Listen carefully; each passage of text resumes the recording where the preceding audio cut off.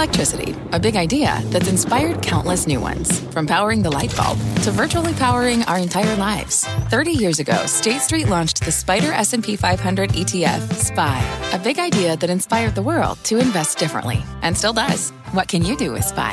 Before investing, consider the fund's investment objectives, risks, charges, and expenses. Visit ssga.com for a prospectus containing this and other information. Read it carefully before investing. SPY is subject to risks similar to those of stocks. All ETFs are subject to risk, including possible loss of principal. Alps Distributors, Inc. Distributor. I'm Scott Wapner, and you're listening to CNBC's Halftime Report, the podcast, the most profitable hour of the trading day.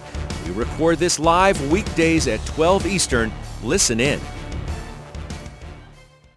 Welcome to the Halftime Report. I'm Scott Wapner, front and center this hour. The road ahead for your money with stocks pacing for their second positive week in a row. Big earnings at play today in what is a broad-based move in the markets. Let's debate where we stand now with our investment committee. And joining me for the hour today are Stephanie Link, John Najarian, Shannon Sakosha is Chief Investment Officer at Boston Private Wealth, Liz Young, BNY Mellon's Director of Market Strategy, and Jason Snipe, the Principal Odyssey Capital Advisors. He's also a new CNBC contributor, which we're happy about. Congratulations for that.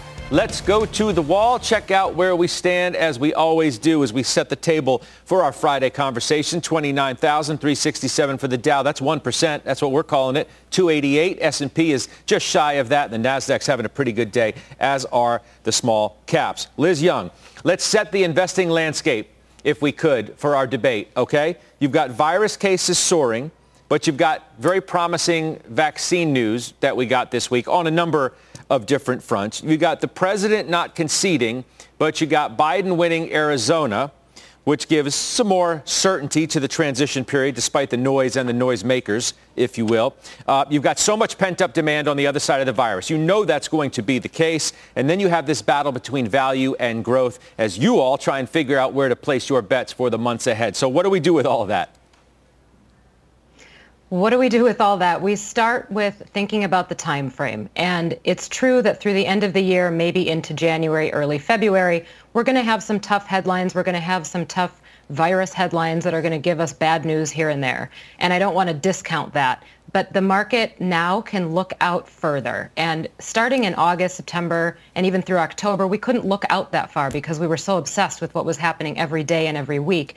Now we have a path forward. We have a light at the end of the tunnel, and companies can start to look forward and actually give us some guidance on what's going to happen into 2021. I think there's a lot to look forward to here, and I don't want investors to miss that. So this is a good time to start putting money to work. Don't try to chase it. Don't try to time it. But on the other side of this, I think that value and growth battle, as much as I am tired of talking about it, I do think it's something that's going to take shape, and the economy will start to be led by more of the garden variety recovery story, which happens to be a lot of those value names. Yeah, I mean, it's been tiring talking about it, but it is where the debate currently lies, and you could see it, Steph, this week, the push-pull of the market. The market has been able to look through a lot of the stuff that I mentioned, and you are too, by virtue of the fact that you keep buying cyclical stocks. I do, but I do have a little bit of a balance too. You know that. I own some secular technology stocks, but this week has been a doozy in factor rotation. So as you mentioned, we've been having the debate between better vaccine news, more clarity on the election, and I would argue I feel better about a mixed Congress than whatever president is in office, quite frankly, because it's gridlock, and as an investor, I like gridlock.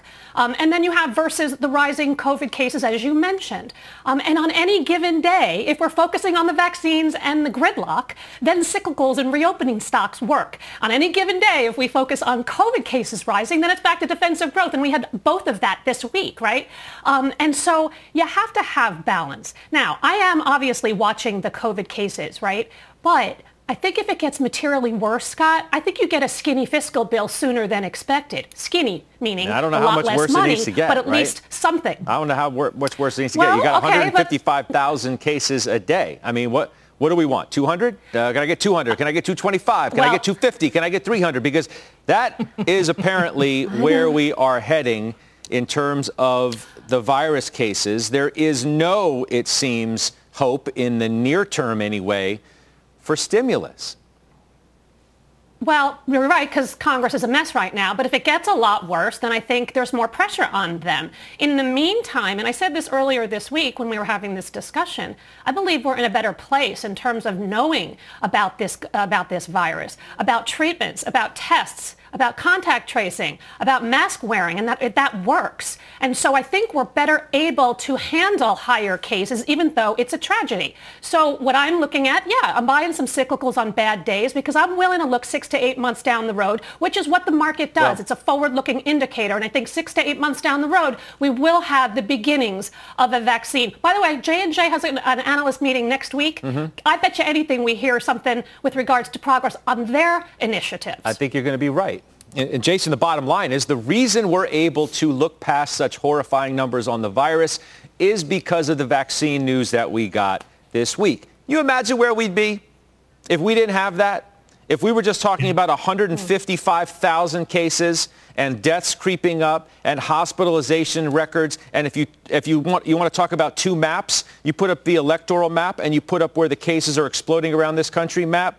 I mean, that's where the conversation really needs to be. The reason why the market can get past it is because the vaccine news that we got this week has stocks up in the face of horrifying virus numbers. And your buys reflect the market's thinking. You bought Marriott. You got it. And for me, Scott, I mean, as we've watched the market yo-yoing back and forth over the last couple of weeks, I think it's really spoken to asset allocation and making sure that you're taking a tactical approach. I mean, we've been highly levered on the technology and discretionary side. I mean, the efficacy news from the Pfizer trial on Monday was fantastic. And, for us, I think it's really important to make sure that you're looking at some of these epicenter names. I think the story going forward into 2021 won't be like it has been this year, thankfully, but I think it'll be an earnings story versus kind of the multiple expansion that we've seen so far this year. Yeah. All right, John Najarian, table set for you. What are we supposed to do with everything that we've talked about thus far? Well, my hat's off to the folks that were brave enough to step into Marriott. I was not one of those. But that was because it was at the high end of its range, Scott. And as far as those epicenter stocks, both Jenny loved that one yesterday and Cisco. And now we have another endorsement of it. So I guess I should have jumped on those. I think the epicenter stocks do well, Scott. If you want alpha right now, that's where you go. I could show you another area as far as EVs. These electronic vehicles, whether they're autonomous vehicles produced in China, whether they're EVs, and there's so many. I mean, Li, NIO, XPEV. These are all names that I've accumulated over the last several days and weeks, and they're exploding to the upside. EXPV. Just the letter X, PEV. Too many symbols, Scott.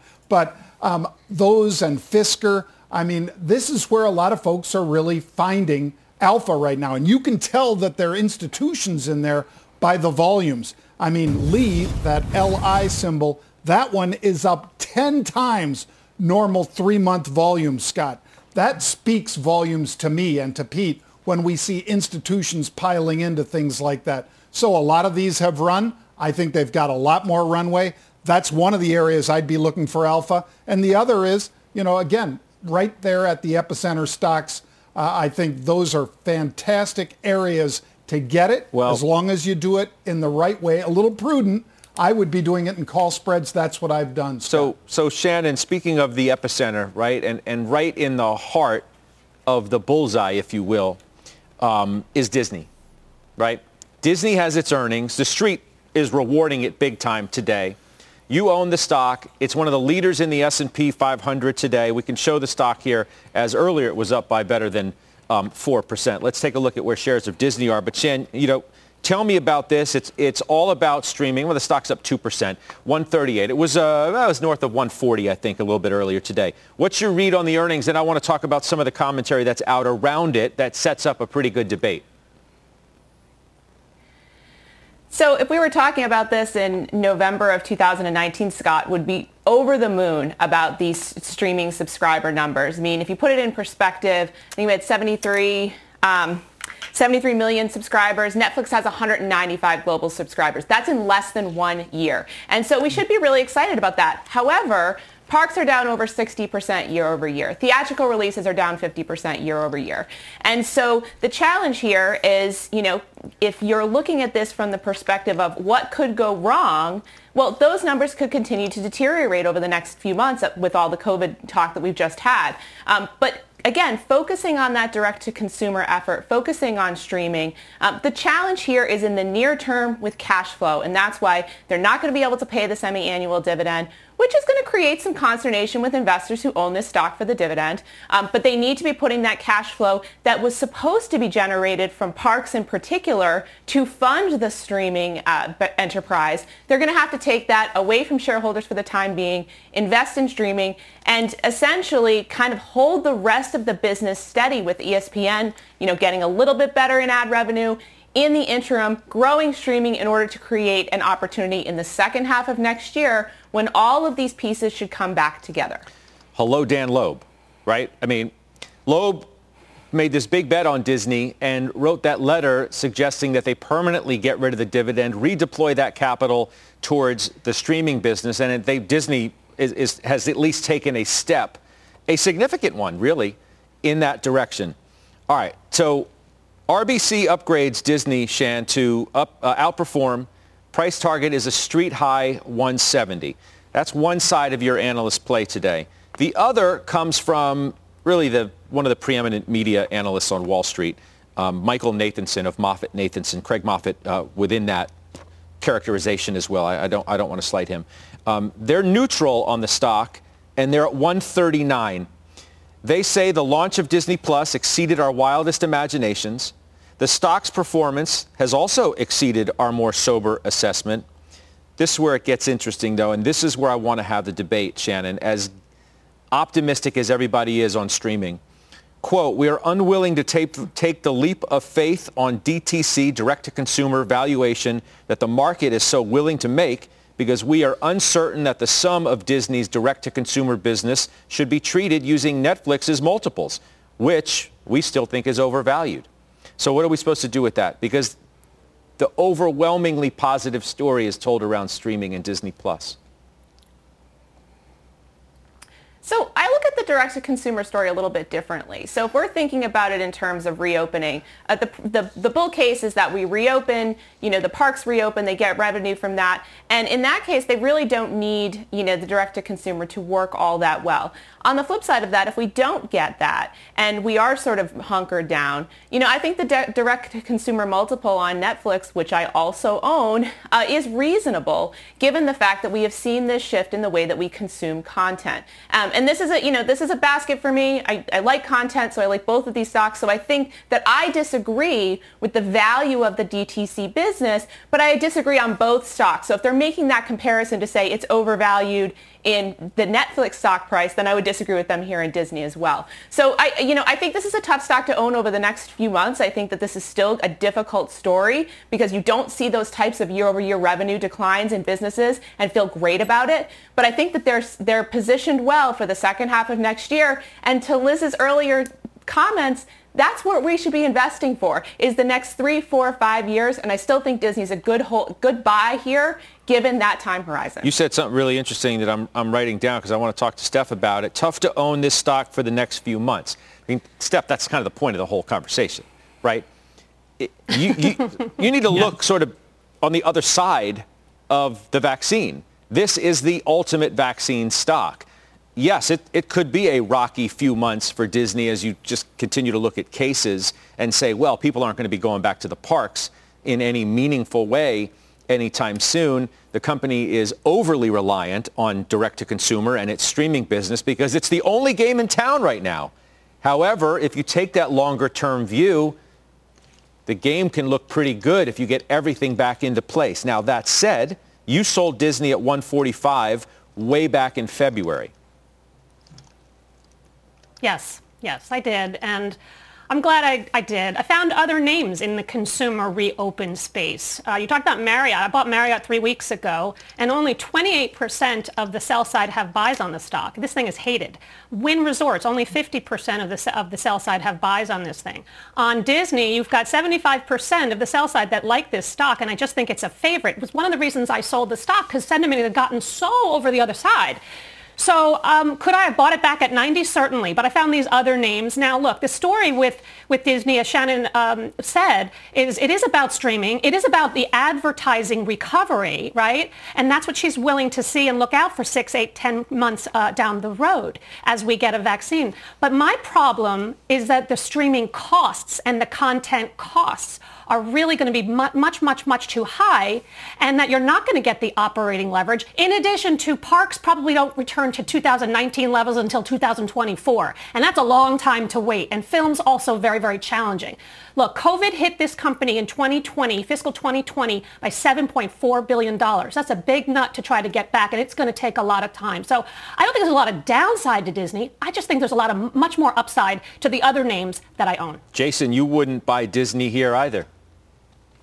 Yeah, you know what? I mean, I agree with Steph. I think there's just other spots in the kind of discretionary space and some of the epicenter names that, you know, for me, as I look to also kind of what's going on with Netflix and the multiples there, yeah, it just wasn't a place that we hopped in. But I understand it. I understand the story. Their earnings blew out, so it's done very well, but just not a name that we jumped into. Yeah. The other really positive earnings story and another S&P leader today is Cisco. Shannon, I'm coming back to you because you own it.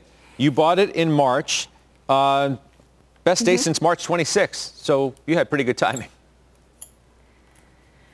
Yeah, I mean, again, if you actually look at the numbers, I think if you took this out of context to what's happened in the world this year, then you really wouldn't be all that excited about it. I think, you know, honestly, on-premise networking isn't as bad as they expected it to be.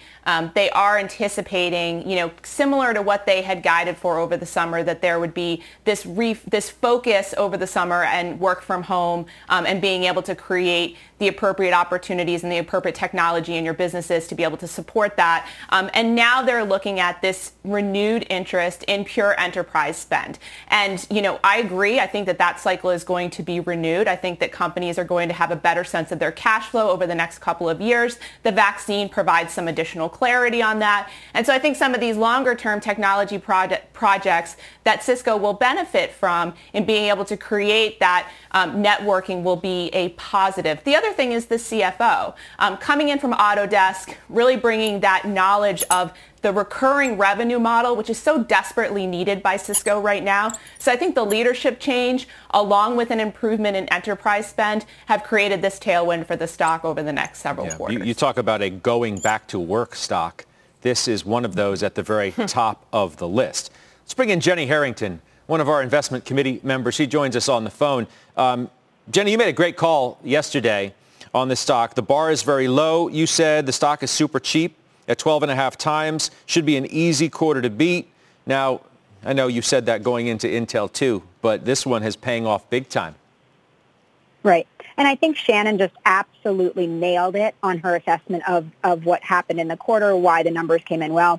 And I think you can look at it from that kind of small company picture level. But what's interesting here is that this also tells a bigger story. And what it shows is that incremental individual moves, like we're seeing in Cisco today, are exactly what's going to continue to narrow. Slowly and steadily will narrow that valuation divide between growth and value. And it is where we've been talking about it all along. The bar is just set too low. So here you had a stock trading at 12 times earnings. They should earn about $3.50 a share. Let's say they get a 15 times multiple, right? That's a $52 stock. That's 26% upside. And that's not even expecting anything terribly rosy or flashy. It's not a flashy story. It's just a compelling investment based on the financials. A lot of things have to go right, though, right? I mean, I mentioned the idea. I don't think so. But I mean, this going back to work stock, that story has to work, though. I mean, you have to have people at some point return to the office. And they will. You know, whether we return in March or July, we're returning to the office. And interestingly, you don't need the bodies in the office to support the going back to work story for Cisco. You just need the offices to be open so that the enterprises can be upgraded in advance of people returning. Yeah. And that was part of the problem, was that the whole offices were shut down. So as long as they're accessible, Cisco can keep installing systems. Well, it was a good call you made. We wanted to give you props for it. Thanks for calling in. Have a good weekend. We'll see you on the other side. That's Jenny Harrington of Gilman Hill joining us there. You know, Steph, as you talk about sort of return to work or the other side of the virus, returning to life, if you will. You got people placing some big bets on that. Bank of America Flow Show today says inflows into equities, all-time record, $44 billion. Marko Kolanovic, one of the most closely watched strategists on the street, JP Morgan, add risk because of the vaccine. UBS, we believe there's upside left, retain our pro-risk positioning. I don't hear a lot of people going on the other side of this market. Yeah, and it's a little bothersome when everybody gets on one side and the sentiment really does shift. But I do still believe that people are underweight the cyclicals and the reopened stocks. And a lot of people want to get more certainty. And when we get more certainty, the stock market's going to be much higher because we know it's a forward-looking indicator. There's $4.8 trillion in money market funds right now. The average is $2.5 trillion. So there's money to be had to be put into the market. The consumer savings rate at 14%, that's versus 5% on average. If you went from 14% savings to 5% average, that's $1 trillion in consumer spend. So whether the consumer is going to spend it on stuff or put it into the market, I can very much see the flow is continuing to be strong. Yeah. Dr. J, you went through some of the moves you had in NEO and Fisker. I want to throw up the VIX and have that conversation again because it plays into the story of how some are trying to play this market by expecting a further drop in volatility, thus being a bullish sign for stocks. That was the Tom Lee call of late this week, who thought the VIX was going to go under 20, and that was a direct confirmation of a buy signal for the market. And here you are at 23, a decline of more than 8% today.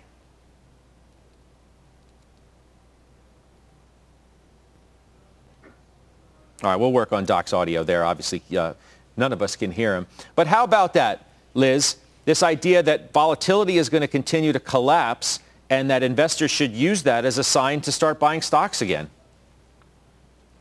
I think volatility collapsed a little bit quickly for me. And if we look at really what we're facing in the next 30 to 60 days, I'd expect there to be some little bursts of volatility throughout that period.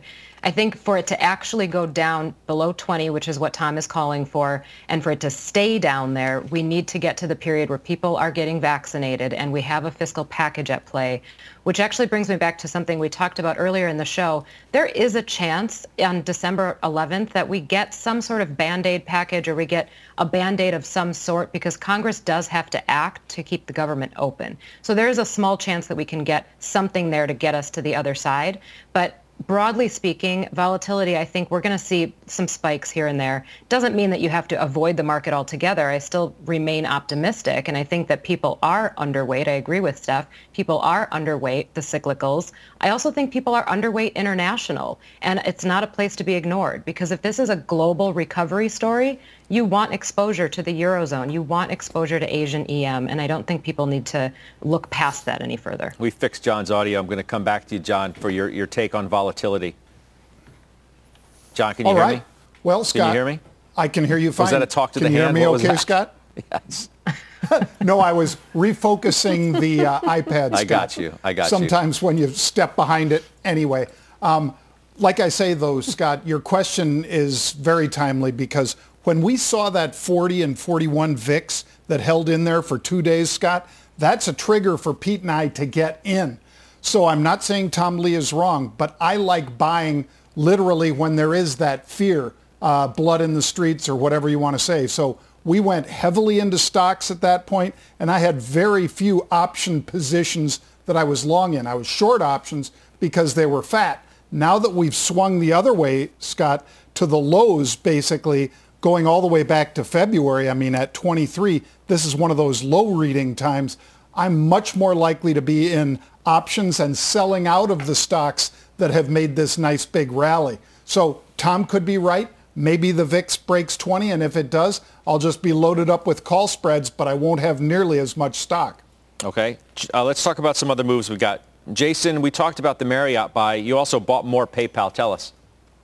I did. PayPal, I mean, obviously it's been a great story all year. The digital payment industry is not going anywhere, contactless payments. But we did enter it, added some additional capital off its highs in October, around 215. So we got in around 190, and it's been a name we've had all year. It's done very well. And I do think even post-pandemic, it'll continue. This industry will continue to soar. Shannon, IDEX Corp, you wanted some more industrial exposure. You can talk to us about that and maybe some of the other plays you had too. Absolutely. Yeah. I mean, I think this IDEX is a little bit of a smaller company. We were looking for industrial exposure that had perhaps a little bit more of a small mid-cap tilt given the, cyclical rotation that we're seeing. Provides pumps across a myriad of different industries, very niche products. And so we think that this is a great way to leverage some of the growth in the health and sciences space as well as just industrial in general. And in order to fund that, we actually sold Chevron. And so we've talked a lot about energy over the last couple of months, Scott, and just felt that this supply-demand mismatch was going to continue. We've had some nice moves in energy this week, Monday in particular. So, we are perhaps giving up a little bit of this cyclical beta by selling out of Chevron at this point. But I think that, as it relates to coming back to shareholders, we're going to get less dividend growth over the next couple of years. Cash flow is going to be it might be limited, continue to be somewhat limited, and therefore we think just there's other opportunities, to Steph's earlier point, to get my beta industrials exposure and cyclical exposure elsewhere. All right, good stuff. We'll take a quick break. Coming up, we do have a big week ahead for earnings. 2 Dow components on the docket, Walmart and Home Depot, plus we have Target, Nvidia, and more. We're going to go through those, get our plays before the numbers, take some positions there, and a reminder, you can always watch or listen to us live on the go on the CNBC app. We're back right after this.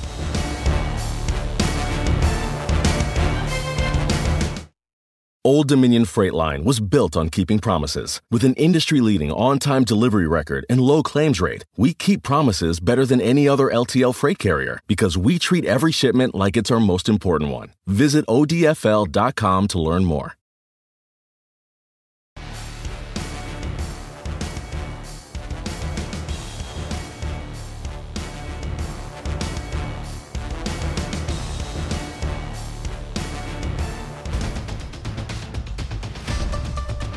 Welcome back, everybody. I'm Sue Herrera. Here's your CNBC News update at this hour.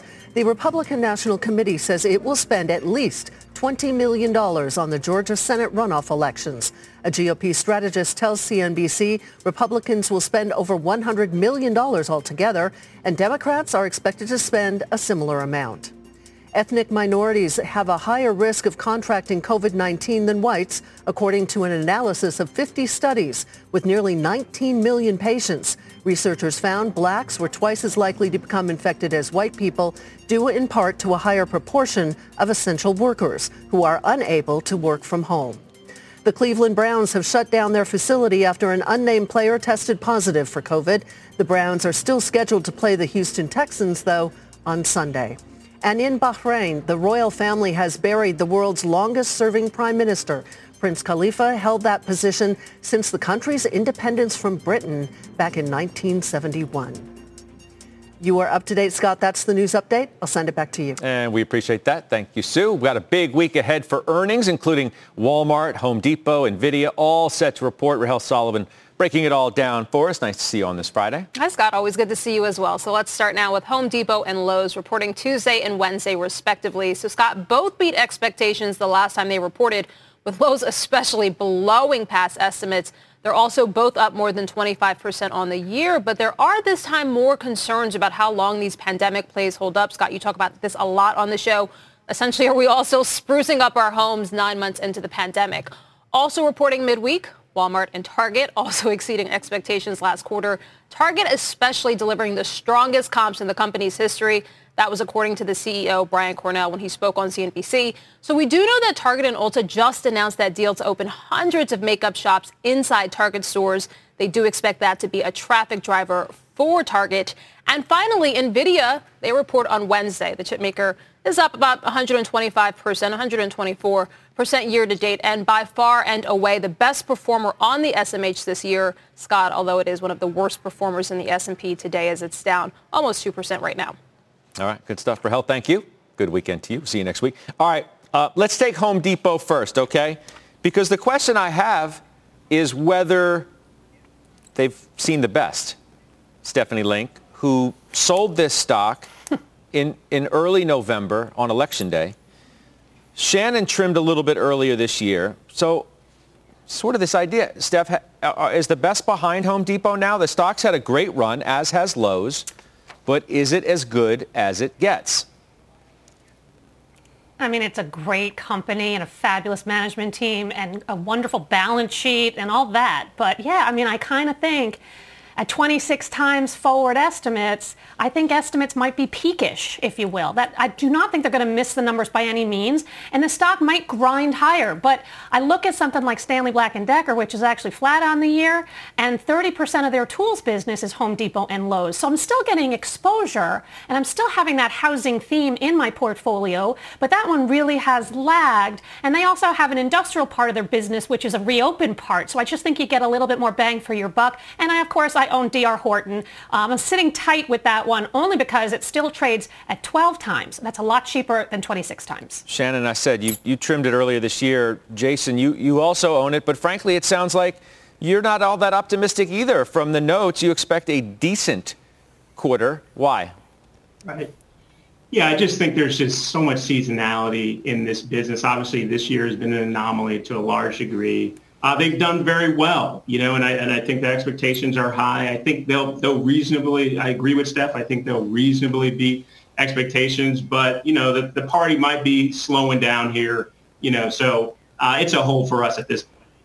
Are you worried about that, Shan, that we are at a tipping point?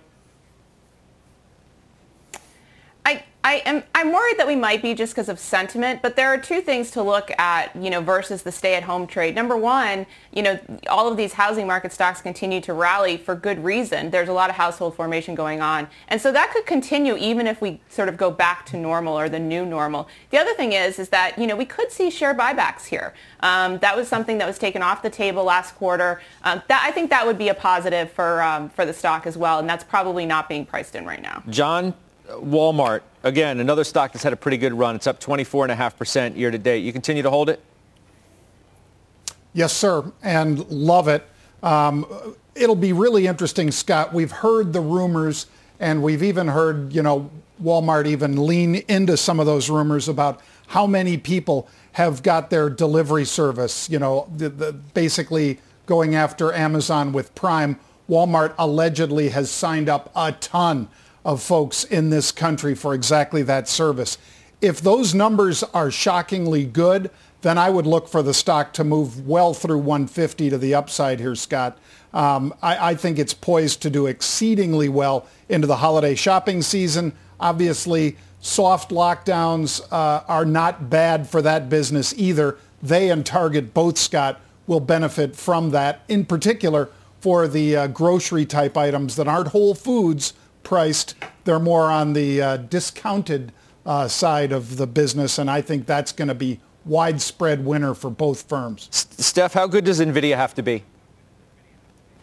Oh, really, really, really good, because it's up 126% year to date. But here, I have this right size in my portfolio. So, right, it's only a 50 basis point overweight for me because it's been up so much, and the valuation is sort of kind of hard to get my arms around it, but they are in the sweet spot of where you want to be. They're in 5G, they're in data center, they're in AI, they're in gaming. In fact, last month, remember they raised their data center total addressable market by $50 billion and 1 year out. So they have a lot of momentum in their end markets, and I just don't want to fight that. Plus, I really like their M&A with ARM and Mellanox. So I think they're going to be quite synergistic and sooner rather than later. So it has to be really good for the stock to react. And oh, by the way, if you have what you have going on today, which is the cyclical stocks are outperforming the stay at home, this one is not going to act well. But I want to stay patient with it. And if it were to pull back 15, 20, 25%, I might even add to it. Yeah, I mean, it's been a topsy-turvy week for growth and value, right? What looks like it's great one day may not necessarily be that way the next day. The bar obviously very high for NVIDIA given that performance. Again, 129% year to date. All right. We're going to bounce for a couple. We'll come back. John has unusual activity coming up. And before we head to break, take a look at the S&P sectors this hour. There you go. Led by energy, of all things. S&P, just pretty much highs of the day, 31 points. We're back after this.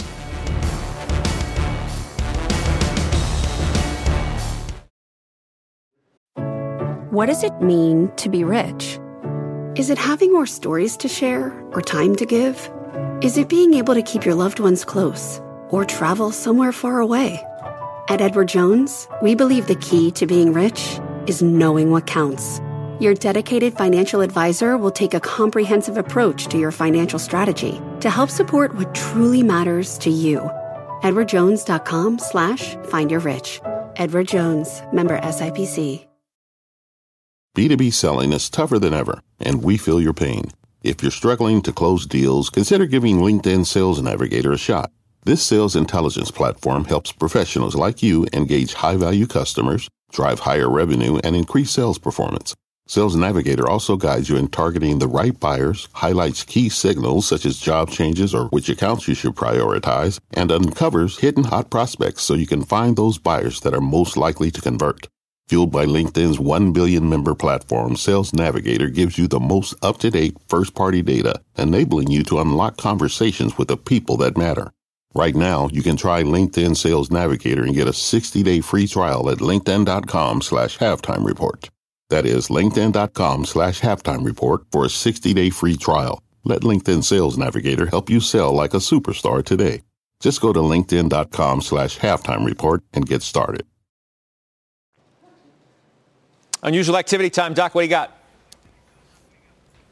Taiwan Semiconductor, Scott, TSM. These, both of them that I'm going to give you today, are options that expire the 4th of December, not regular expiration December, 4th of December. They are buying the 100 calls, Scott, in here.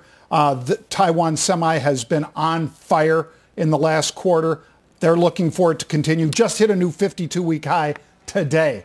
Second one, Scott, Pinduoduo, PDD. This is one of the Chinese stocks that has absolutely been flying. 50% increase year over year of subs, and now they're buying the 170 calls. This is a $143, $144 stock. They're buying the 170s that are only out there 3 weeks in the future, Scott. So the 70% performance that they've put up in the past month, they're looking for that to continue. I'm in both. I'll probably be in them until the early part of December, Scott. Okay, good stuff. Thank you. Ask Halftime's coming up next. You can send your questions by video. We'll play it on the air. For that, email us, askhalftime@cnbc.com. We'll be back in 2 minutes.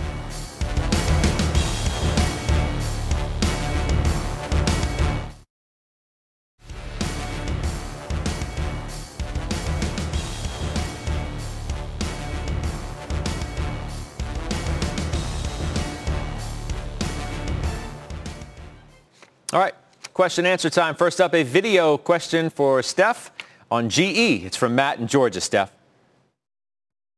Hey guys, love the show, love the panel, love Larry Culp and GE, love the energy play. But how much love can I give? I need a return on capital.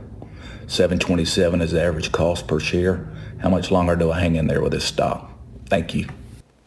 Thank you for the question. All right, Steph, what's the answer? Thanks, Matt, for the question. It really does depend on your time frame, right? I mean, takeouts and takeovers, rather, take a lot of time. They have been making big progress since their third quarter. The stock is up 50%. So you're doing pretty well, actually, given your average cost. The free cash flow story is improving, and that's the key to this stock. That's what's going to drive shares higher. And I believe free cash flow goes from $2 billion this year to $6 billion by 2024. If you don't have that kind of time frame, well, then maybe you shouldn't own the stock. But I do think they will make progress over time. So I'm staying patient, and I hope you will too. Okay, good stuff. Thanks for that. Shannon, this one to you, a video question on Alibaba. Hi, I have a question for you. I want to know, is this a good time to buy Alibaba, JD, and some other companies? Thank you. Thank you for the question. All right, Shan, I mean, you know, there's a big question right now about Chinese internet companies given what's going on with the Ant-IPO. Absolutely. There's definitely questions here. We're going to see more financial regulation. But just as a reminder, the CCP's 5-year plan released over the last couple of weeks has pointed to homegrown Chinese innovation as being a priority. So we still like this company from a consumer perspective. They're the Amazon of China. And so I think Bob is still a buy here, especially if we fall below the 200-day moving average. Yeah, been a rough week, down 14% in 1 week. Shan, okay, thank you. Doc, to you from John in Iowa. What are your thoughts on DraftKings now that it's reported? I loved the report, Scott. We know that there was pent-up demand for sports fans like both of us, and a lot of those sports fans like to bet. Also, the CEO said they're in either the first inning, Scott, or maybe even spring training. He was really emphasizing those baseball analogies when he talked about customer acquisition. I think they just scream higher. I think the stock is a great buy at these levels. Okay, Jason, to you from Greg in Connecticut. AutoZone, is it a buy here? Thanks for the question, Greg. So when I look at AutoZone, I think about the aging fleet of cars on the road. I'm thinking about the resurgence of the virus and just the mere fact that we're just driving more. So at this multiple, I think it is a buy. It's a buy for us. Okay, Liz, to you from Nevis in Pittsburgh. Now that the election is over, what is your advice for someone who has a lot of money sitting on the sidelines? Jump in with a diversified portfolio or time average over the next few months? So definitely start getting in, but I'd like to see you average it in over time. So pick a percentage and pick an interval, but get it all invested by the end of January. All right, Steph, we have a bonus round, well, at least a couple more questions. Adrian in Vancouver, your thoughts on RTX? Buy, hold, or sell? Yeah, it's been I own it, and actually it's down 25% in the year. It would be one I add to, especially on kind of bad, ugly, cyclical days. The third quarter was very challenging, mainly because of aerospace, but that's going to get better eventually. And I think they have a very good and a top-notch defense business as well. They had $1 billion more in free cash flow in the third quarter. That was absolutely the highlight that got overlooked. And they have a $2 billion cost-cutting program, which will buy them time so that we can be patient for the aerospace recovery. All right, that was a scoop on Raytheon. Shannon, wrapping it up with you from John in Illinois, AbbVie. Good quarter. Time to initiate or add on if you own the stock? John, I would definitely initiate or add here. Oncology and immunology remain strong franchises. You have the overhang of Humira competition from generics coming up over the next few years, but the pipeline looks great. Okay, thank you. More trades ahead on The Half. We're back right after this. Got a question for the Halftime Investment Committee? If you want to send us a video, we could play it on air. Email us, askhalftime@cnbc.com.